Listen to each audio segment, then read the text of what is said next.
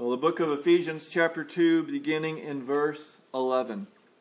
Therefore, remember that at one time you Gentiles in the flesh, called the uncircumcision by what is called the circumcision, which is made in the flesh by hands, remember that you at that time were separated from Christ, alienated from the commonwealth of Israel, and strangers to the covenants of promise, having no hope and without God in the world.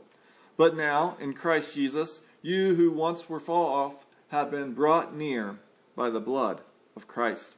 For he himself is our peace, who has made us both one and has broken down in his flesh the dividing wall of hostility, by abolishing the law of commandments expressed in ordinances, that he might create in himself one new man in place of the two, so making peace, and might reconcile us both to God in one body through the cross, thereby killing the hostility.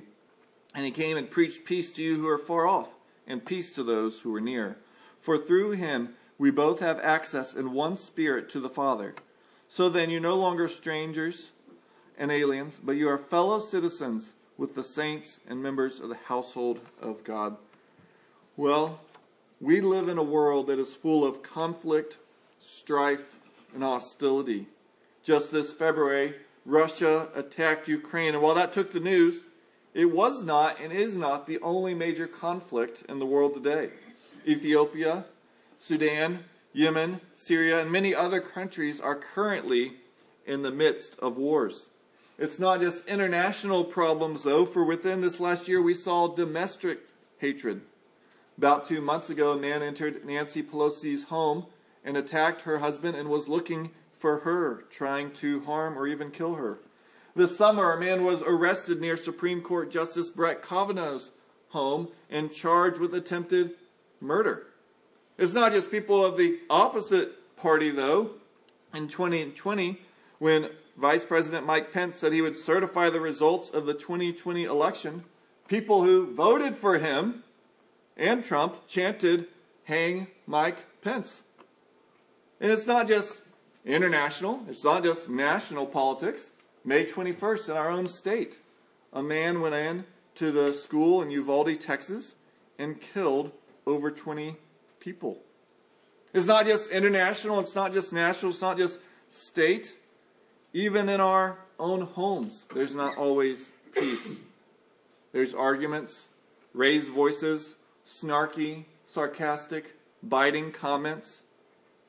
And yet, it's not just international, it's not just national, it's not just state, it's not just our homes, it's also inside us.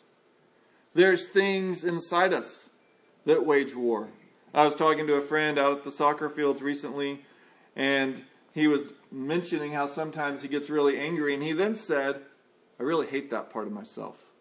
And I resonated. Maybe you feel that. Maybe there's things in your life that you go, "I hate that part of me." And there's like a war going inside of us.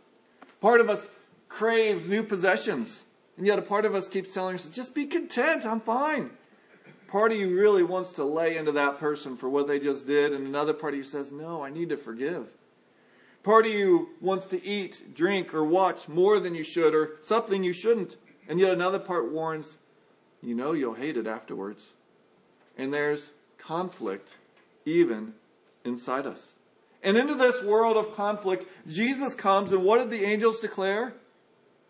They said, "Glory to God in the highest, and on earth peace among whom he's pleased." Do you know peace? You know, how does Jesus even bring peace? What is the conflict that's going on? Well, that's what Ephesians 2:11 through 18 is showing us. If you have a bulletin on the back, I've laid this out in 3 sections. First, in the first 2 verses, 11 and 12, we're going to see the conflict that exists in their situation. Then verses 13 through 15, how Christ has brought us near. And 16 through 18, how Christ has reconciled us. Well, verse 11 begins, "Therefore." And as a good Bible reader, you know that when you see a therefore, you have to ask, what is it there for? Well, it's an implication of verses 1 through 10. So a quick summary, you may remember in verses 1 through 10, Paul laid out our condition that due to our sin, we are all dead before God. That we are all walking in sin against God. And that wasn't to moan and groan about how bad we are, but it was to rejoice in God's amazing grace that reached out and saved us and made us alive in Christ. Thus, Jesus fixed our broken relationship with God.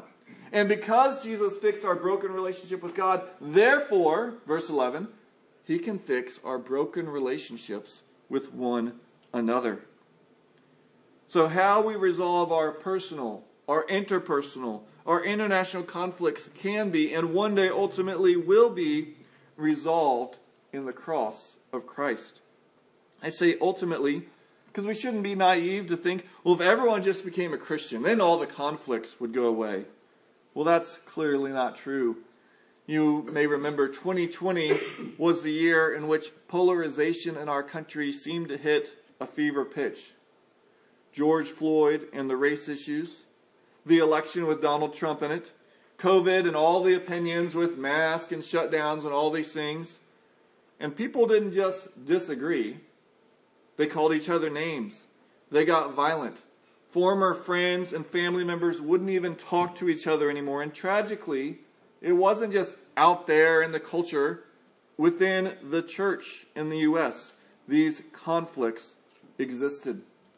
There is conflict, deep, bitter conflict in this world. So what is the solution?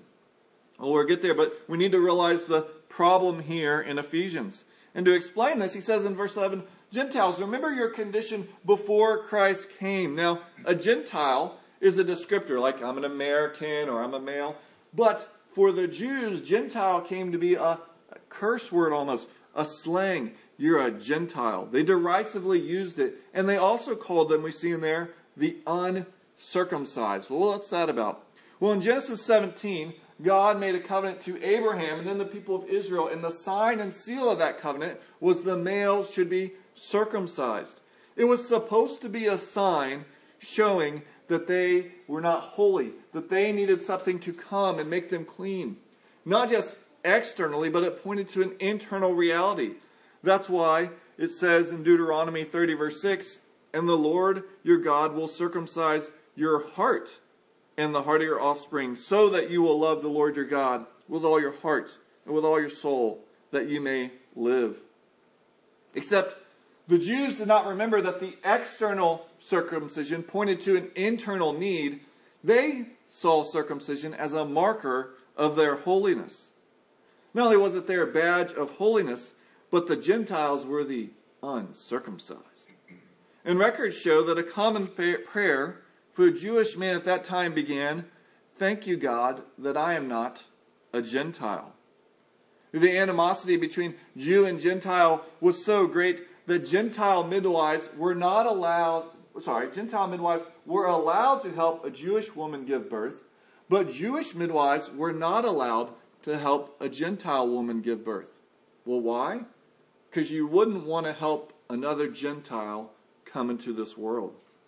Some rabbis taught that the Gentiles were created only to be fuel for the fires of hell. If a Jewish child married a Gentile, the parents didn't attend the wedding, they attended a funeral for their child instead. The only hope they saw for Gentiles was to disavow being a Gentile, become circumcised, and follow all the laws of the Mosaic covenant. And yet now, in the same rooms, are Jew and Gentile worshiping the risen Savior Jesus. How in the world are they going to get along? How are they going to be at peace with one another? How can these years, these centuries of hatred be overcome? Well, Paul begins to show how by subtly rebuking the Jews, by talking about their circumcision being done by hands. Now, if you know the Old Testament, you'll know by hands is a term for man-made religion. He's trying to remind them, remember the Old Testament said circumcision needed to ultimately be done by God. And you're boasting about a circumcision made by men. You need to remember what it's all about. Paul just hints at that problem now, and he continues to show the alienation between Jew and Gentiles before Jesus came. Because before Jesus, the Gentiles were alienated, he says in verse 12, from the civic life or the commonwealth of Israel. Now it's important to realize that while the Jews wrongly thought of faith being exclusively for them, they were correct that being Jewish was important. Even Jesus, when he's talking to the woman at the well in Samaria, he says, salvation is of the Jews. Well, why is this the case? Well, because God gave promises to Abraham and to Israel, and though we are recipients of those promises, they were first made to them. They were made to Abraham and his seed. Thus, Psalm 147 says, he declares his word to Jacob, Abraham's grandson, his statutes and rules to Israel. He has not dealt thus with any other nation. They do not know his rules. Thus, the Gentiles were not only strangers, but without promises from God. They were without hope and without God in the world. In other words, they were outsiders and alienated. Have you ever felt like an outsider? You walk in the room and you palpably feel that everyone in there doesn't want you. Their silence, their body language, their stares speak volumes. Do you feel like people would prefer your absence more than your presence? You so desperately want that group of people to like you, and yet they seem to prefer you not being there. And you might be thinking, man, what a start to a sermon. Come to get picked up, come to hear about joy, peace, and we've just been going on and on about wars and conflict. And well, why? Well, notice what Paul says twice in verses 11, 12. Therefore, remember, verse 12, remember. Sometimes it's good to remember the bad so we can appreciate the good. Yes, Satan wants us to remember the past, to rub our face in it, to say, I know what you did and you know what you did, and these people would never love you. God would never love you. Satan uses the past to attack us. God uses the past to say, look, I know what you did too, but I forgive you. I know who you were, and yet I loved you, even while you were an enemy. And so, use your past not for Satan to make you feel shame, but use your past to catapult you into joy that God loves and delights in you. That he knows your past and your present condition. But what is our present condition now? We turn to that in verses 13 through 15. Christ brought us near. The second point, Christ brought us near. If you've been with us for Ephesians 2, 1 through 10, you'll remember that we emphasized over and over that verse 4 was a great contrast. It also painted a horrible condition, and then it said in verse 4, but God. There's no hope unless God had acted. Well, it's very similar right here, verse 13. We're first given in verses 11 and 12 the bad condition, and then verse 13, but now in Christ Jesus.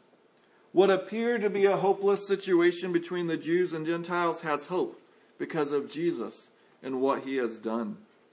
For through Jesus, the ones who were far off have been brought near. Now this is an allusion to Isaiah 57:19, and Christ is saying that any believer, Jew or Gentile, is near God. Now we may feel near to someone when in fact they're plotting against us. We may feel far from someone when in fact they're caring for us. In the Old Testament, false prophets often declared to Israel, you're at peace. Whereas Jeremiah and the true prophets would say, these men are saying peace, peace, but there is no peace.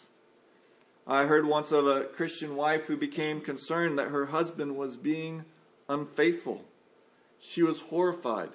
She grew sadder and sadder, and their relationship deteriorated. They eventually decided to go to marriage counseling. By the way, this is not one of those stories where it's like me and I'm just sharing. This is not me, just to be clear. So they go to marriage counseling, and when the counselor asked, so what seems to be the problem? She said, my husband's cheating on me, and the money keeps disappearing. The husband sighed. He pulled out his wallet and laid down a stack of big bills and says, honey, our anniversary is coming up. And I was saving for a big present. She felt that he is cheating on me. He hates me. But her feelings were wrong. He thought just taking a little overtime, she wouldn't notice, and then he could do something wonderful for her. Don't base your relationship with God on how you feel. Base it on the facts. Many people say, I feel near to God, but they don't trust in Christ. Then you are far from God. Many people say, God's cold and distant. Well, no. If you trust in Christ, He has been brought near. So work and pray to let the facts of God, what He's done for you in Christ, determine the relationship that you have, the closeness of it. As the old hymn goes, so near, so very near to God, nearer I could not be, for in the person of His Son, I am as near as He. So in Christ, we are brought near. Now notice that that's a passive action. We're not doing it. It's not saying you're brought near because you're very sincere in your repentance. You're brought near because you're really strong in faith. You're brought near because of the depth of your conversion. You're brought near because you've had wonderful spiritual experiences or you've gone to church. Notice what it says in verse 13. You are brought near by the blood of Christ. Now, let's be clear. If the city of Nazareth had a blood drive and Jesus went in and they took His blood and then they put it under a microscope, Jesus' blood would have looked like everyone else's blood. Jesus was a human, 100%. His body was like our body. When it talks about His blood, it's symbolically referring to the shedding of His blood, His death. And Jesus shed blood makes sense as we understand the Old Testament sacrificial system, or pictures like the 10th plague in Egypt.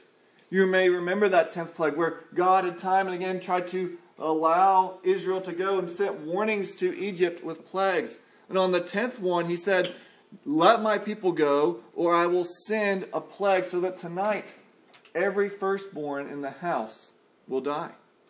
And yet there is hope. If you take the blood of the Lamb and you spread it over the doorpost, the one who comes, the angel of the Lord who comes to bring death, will pass over that house. That house will be spared, and everyone in it, because of the blood of the Lamb. And so the Jews, for centuries after that, celebrated the Passover to remember God passing over their house because of the blood of the Lamb. And then Jesus celebrated the Passover with His disciples, and yet He said something interesting at that meal. He took the bread and He said, this is my body broken for you. He took the cup and He said, this is my blood of the covenant poured out for many. Jesus was saying, look, remember that Passover lamb centuries before? That was pointing forward to me. I'm the Lamb of God who came to take away the sin of the world. You see, God doesn't just overlook our sin. Go, no big deal. I'm the type of person who forgives. No, God sees our sin. And like the blood of the Lamb over the doorpost, if we trust in Christ, He sees not us, but the blood of the Lamb of Christ. And so He passes over us and forgives us. 1 Peter 1 says it this way.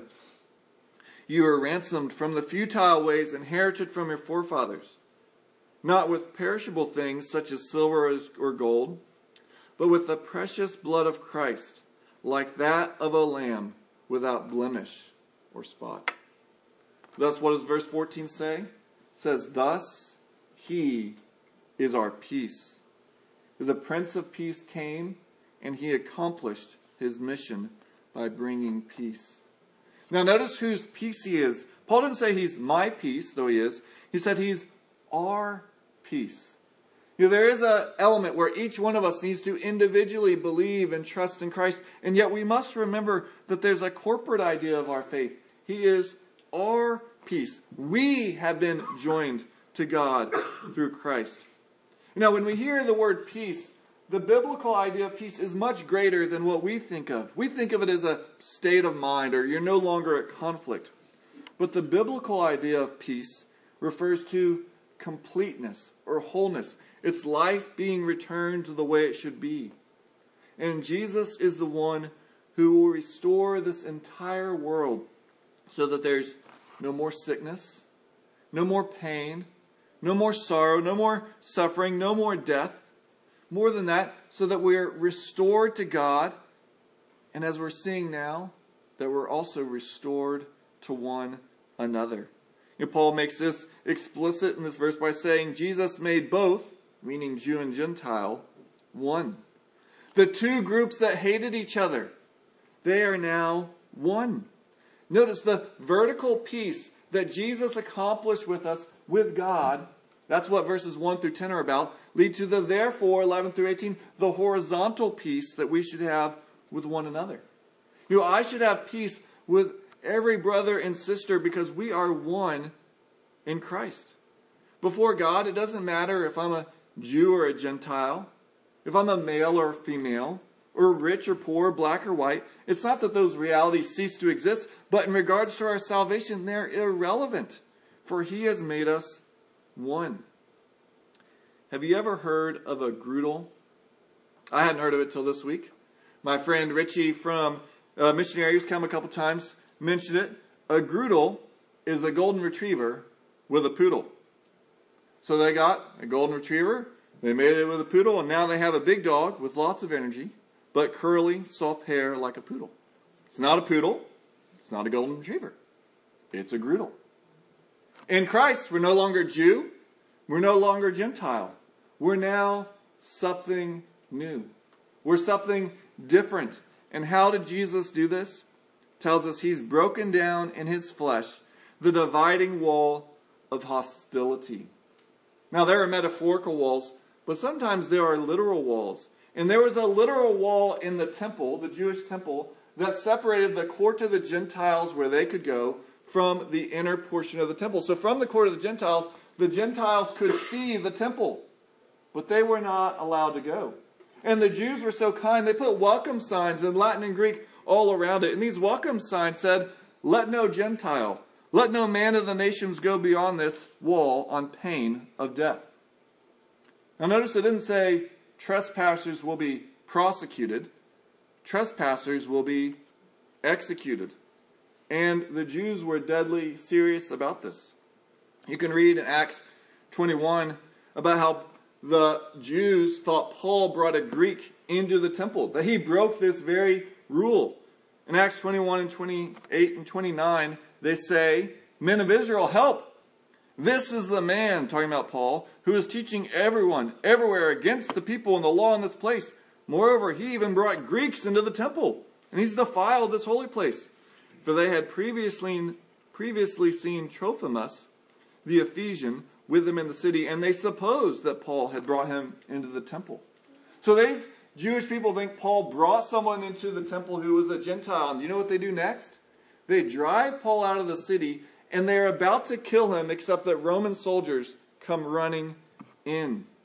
And so as Paul writes to these Ephesians about the dividing wall of hostility, they know exactly what they're talking about. This wall that separated them. But what does Paul say here? Jesus demolished the wall by abolishing the law of commandments expressed in ordinances. Now we need to be clear. Paul is not saying that Jesus removed the law. For he writes in Romans 3, God is one. Who will justify the circumcised by faith and the uncircumcised through faith? Do we then overthrow the law by this faith? By no means. On the contrary, we uphold the law. Well, so here in Ephesians, he's saying Christ broke down the law of commandments. In Romans, he's saying he's upholding. What does he mean? Well, Paul's talking about two different aspects of the law. There's the moral law, like the Ten Commandments, and then there's the ceremonial or the civil law. The days in which you worship, the food that you can eat, the clothes you can wear. And Christ came and he destroyed the ceremonial law. That's why you can read in Mark 7, where it says Jesus declared all food clean, so we don't follow the dietary restrictions anymore. And yet the disciples had a hard time with all of this.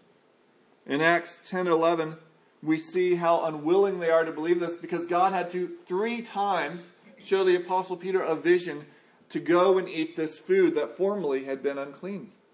Peter is then sent to a Gentile, and there the Gentile expresses faith, and Peter says, "Truly I understand that God shows no partiality, but in every nation, anyone who fears God and does what is right is acceptable to him. Peter finally came to understand that in Christ, Jew and Gentile does not matter. And yet that's not the end of the situation, because though Peter now gets it, other Jewish believers don't. They end up having to have a council in Acts 15 declaring, look, you're saved by Christ alone. It's not all these other rules. It's not dietary restrictions. It's not circumcision. It's not the rest. And yet then, Peter will lapse back into this, and you read in Galatians 2. And Paul will even say in Colossians 2, therefore, let no one pass judgment on you in questions of food and drink, or with regard to a festival, or a new moon, or a Sabbath. These are a shadow of the things to come. So he's not saying they're bad, but they were a shadow. But the substance is here, Christ. Christ is the one who makes us clean. Christ is the one who makes us have peace with God. Not keeping dietary restrictions, not being circumcised. Thus, in Christ, there is peace with God that should lead to peace with one another, since we're one new humanity in him. But you might still wrestle with thinking, but there's no way God would want me. If you knew what I have said and done, you would know God could never be at peace with me. Consider, though, Jesus' first words to his disciples after his resurrection. Now remember, the last time Jesus saw his disciples was either seeing their backs as they fled, as he was arrested, or seeing their face as they'd betrayed him for the third time. Now what would you say? Well, what do you say when you need help in the kitchen and no one comes? Or you're cleaning the house and everyone's sitting around? Well, it's something much worse than this. In light of betrayal and cowardice, these are Jesus' first words, Luke 24:36. As they were talking about these things, Jesus himself stood among them and said to them, I can't believe y'all did it. He said, peace to you. He is the Prince of Peace, and he knows every sin that you've committed. He knows every sin you will commit, and he offers you peace. And he knew what you would do, and he still died on the cross for those sins and offers peace to you. It's not because those sins don't matter. It does. Jesus had to die for those sins. So we must confess and turn from them. Yet because with his blood he paid for them, he is now our peace. And because of that, we see the third thing in verses 16 through 18. Christ reconciled us. Now Jesus reconciled, tells us verse 16, both the Jew and Greek in one body to God through the cross. And he did this by killing the hostility in himself. Well, what's this hostility? Well, the hostility is our sin and the punishment we deserve that leads with God being angry with us. Thus, Colossians 2:21 through 22. And you who were once alienated and hostile in mind, doing evil deeds, he is now reconciled in his body by his death. Now, reconciliation is needed when two things are not in harmony. Sometimes you've got to reconcile the books, accountants say. They're not, the expenditures and the money coming in are not equal. They got to make it in harmony. Sometimes we got to reconcile relationships. We're out of harmony with one another. Well, the reconciliation we need with God is not that we've both messed up. God doesn't need to be reconciled to us. We need to be reconciled to God. And by his grace and kindness, we're reconciled to him by the death of his beloved Son. In Luke 7, a prostitute comes to Jesus while he's at an evening meal, and she's weeping and she's crying at his feet and wiping his feet with her hair. And the religious leaders, they look at the woman and they look at Jesus and they scorn and they think in their heads, if Jesus was really a righteous man, he'd never allow a woman like this to touch him. And yet Jesus then tells them a story about two people who are in debt. And the people in debt are both forgiven. He asks the religious leaders, well, which person in debt is going to love the person who forgave them? And they reply, well, the one who's forgiven a larger debt. And Jesus' point is, the more we recognize our sin, and the more we recognize the forgiveness, the more we'll rejoice. And we won't look down on others, but then we'll rejoice that others are being brought near. Jesus after he said all this, he then looked at the woman, the one that all of them didn't want there, the one that was not in harmony with all those people. And he says to the woman, your faith has saved you. Go in peace. He knew all of what that woman was like, and he saw her faith in him. And because of that faith, she was saved and she could go in peace. This was not the only result or purpose of Jesus dying on the cross, but this was also the way Jesus lived. It tells us in verse 17, he preached peace to those who were far and to those who were near. He preached peace to the ones who were near, the Jews, and the ones who were far, the Gentiles. Thus he interacted with the Syro-Phoenician woman, the Roman centurion, and the tax collectors and sinners. The ones that the Jews said, they're far off, they can't be near God. Jesus preached to them just as he did to those who were near. Not only that, but through his disciples, the message of peace is preached. Isaiah 52:17, which is quoted in Romans 10, says, how beautiful upon the mountains are the feet of him who bring good news, who publishes peace. We are not only recipients of God's peace, we are now ambassadors of that peace to others. That's why it's all the more tragic when conflict erupts within the body of Christ. We are to be agents of peace, telling others of that peace. We are the people who should know, as verse 18 says, that through him we all have freedom to enter in one spirit to the Father. You know, our culture likes to tell us, you can be anything you want to be. You can do anything you want to do. But it's just not true. There are some places that no matter how positive your thoughts, you're not going to enter. You know, I can want and have all the positive vibes about getting on base, but unless I have a little card and they scan it and they go, have a good day, I'm not getting on base. It doesn't matter how I feel about myself. I need to be given access. You know, I may want, oh man, you know what I'd love to do? I'd love to be on the sideline of a Cowboys football game. Well, I can want that. I can believe I'm going to get it. But until someone gives me a card saying access to the sideline, I'm not getting in. And yet somehow we think, well, heaven, it's just open access. Anyone goes if they want to. You know, as a culture, we think, well, I mean, everyone's basically going to go to heaven. Yeah, I mean, Hitler, Stalin, they're not going to heaven. But the rest of us, we're pretty good. We're going to heaven.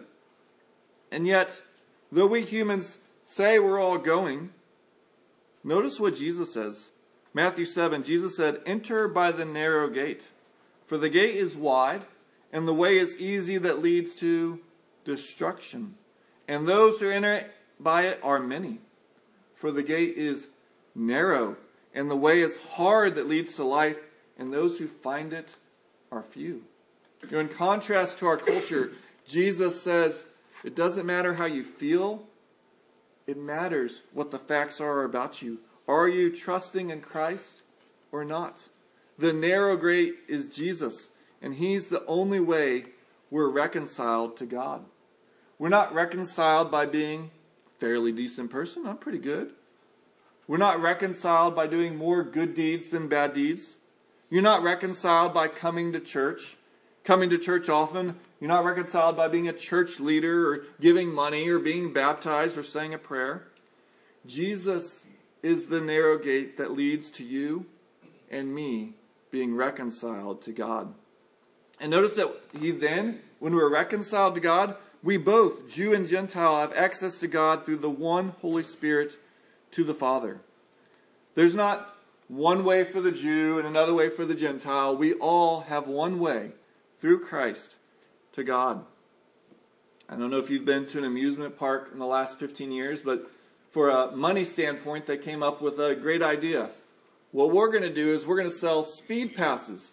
And if you pay this extra money, you get a thing on your wrist, or I'm so old that's probably not done anymore. You probably get an app or something, or probably put a chip in your body. Who knows? Nonetheless, you get something, and you see that long line that has signs, 30 minutes from this spot in line, an hour from this, hour and a half, and I always get there at the hour and a half, it seems, and wait, nope, you don't do that. You get in the speed pass line, and you go right up there, and us cheapos are going, well, the speed pass gets you to the front. There's no speed pass with God. There's no, well, if you do this and that, well, if you know what, if you just start coming to church, you know what, if you start doing these things, then you got the shortcut to God. There's one path, one way, and that is through the blood of Christ and through the one Holy Spirit. And then knowing that God gives us peace with Him just because of what His Son did, should then lead to us wanting to be reconciled and sharing peace with others. You know, I hope anyone who comes through those doors, we've got a couple, would feel welcome. That they don't walk in and everyone go, we don't want them here. But instead we'd say, we want everyone here. And so has your peace with God compelled you to seek peace with one another? Well, you may know that in April 1942, almost 4 months after the bombing of Pearl Harbor, Lieutenant Colonel James Doolittle led a daring attack on the islands of Japan. They outfitted 16 B-25 bombers to go and bomb the islands. And this led to renewed enthusiasm and hope that we might be able to fight the Japanese. But 4 U.S. men were captured and endured horrific treatment from the Japanese jailers. At one point, the men were given a few books, including the Bible, and though none of them were Christians in practice, they voraciously read the Bible when it was their turn. One of the men, Jacob DeShazer, tells of when he had 3 weeks, and he says, I eagerly began to read its pages. Chapter after chapter gripped my heart. On June 8, 1944, the words of Romans 10:9 stood out boldly before my eyes. If you confess with your mouth Jesus as Lord and believe in your heart that God raised Him from the dead, you shall be saved. In that very moment, God gave me grace to confess my sins to Him, and He forgave me and saved me for Jesus' sake. Suddenly, he writes, I discovered that God gave me new spiritual eyes, and that when I looked at the Japanese officers and guards who had starved and beaten me and my companions so cruelly, I found my bitter hatred for them changed to loving pity. While those who crucified Jesus had beaten Him and spit upon Him, he prayed, Father, forgive them, for they know not what they do. And now from the depths of my heart, I too prayed for God to forgive my torturers.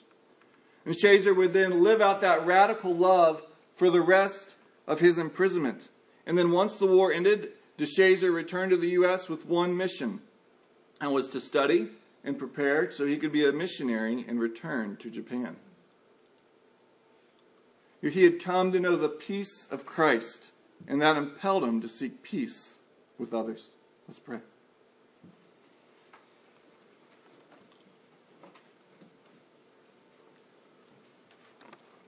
Lord, we thank you that you have made a way that we might be at peace with you.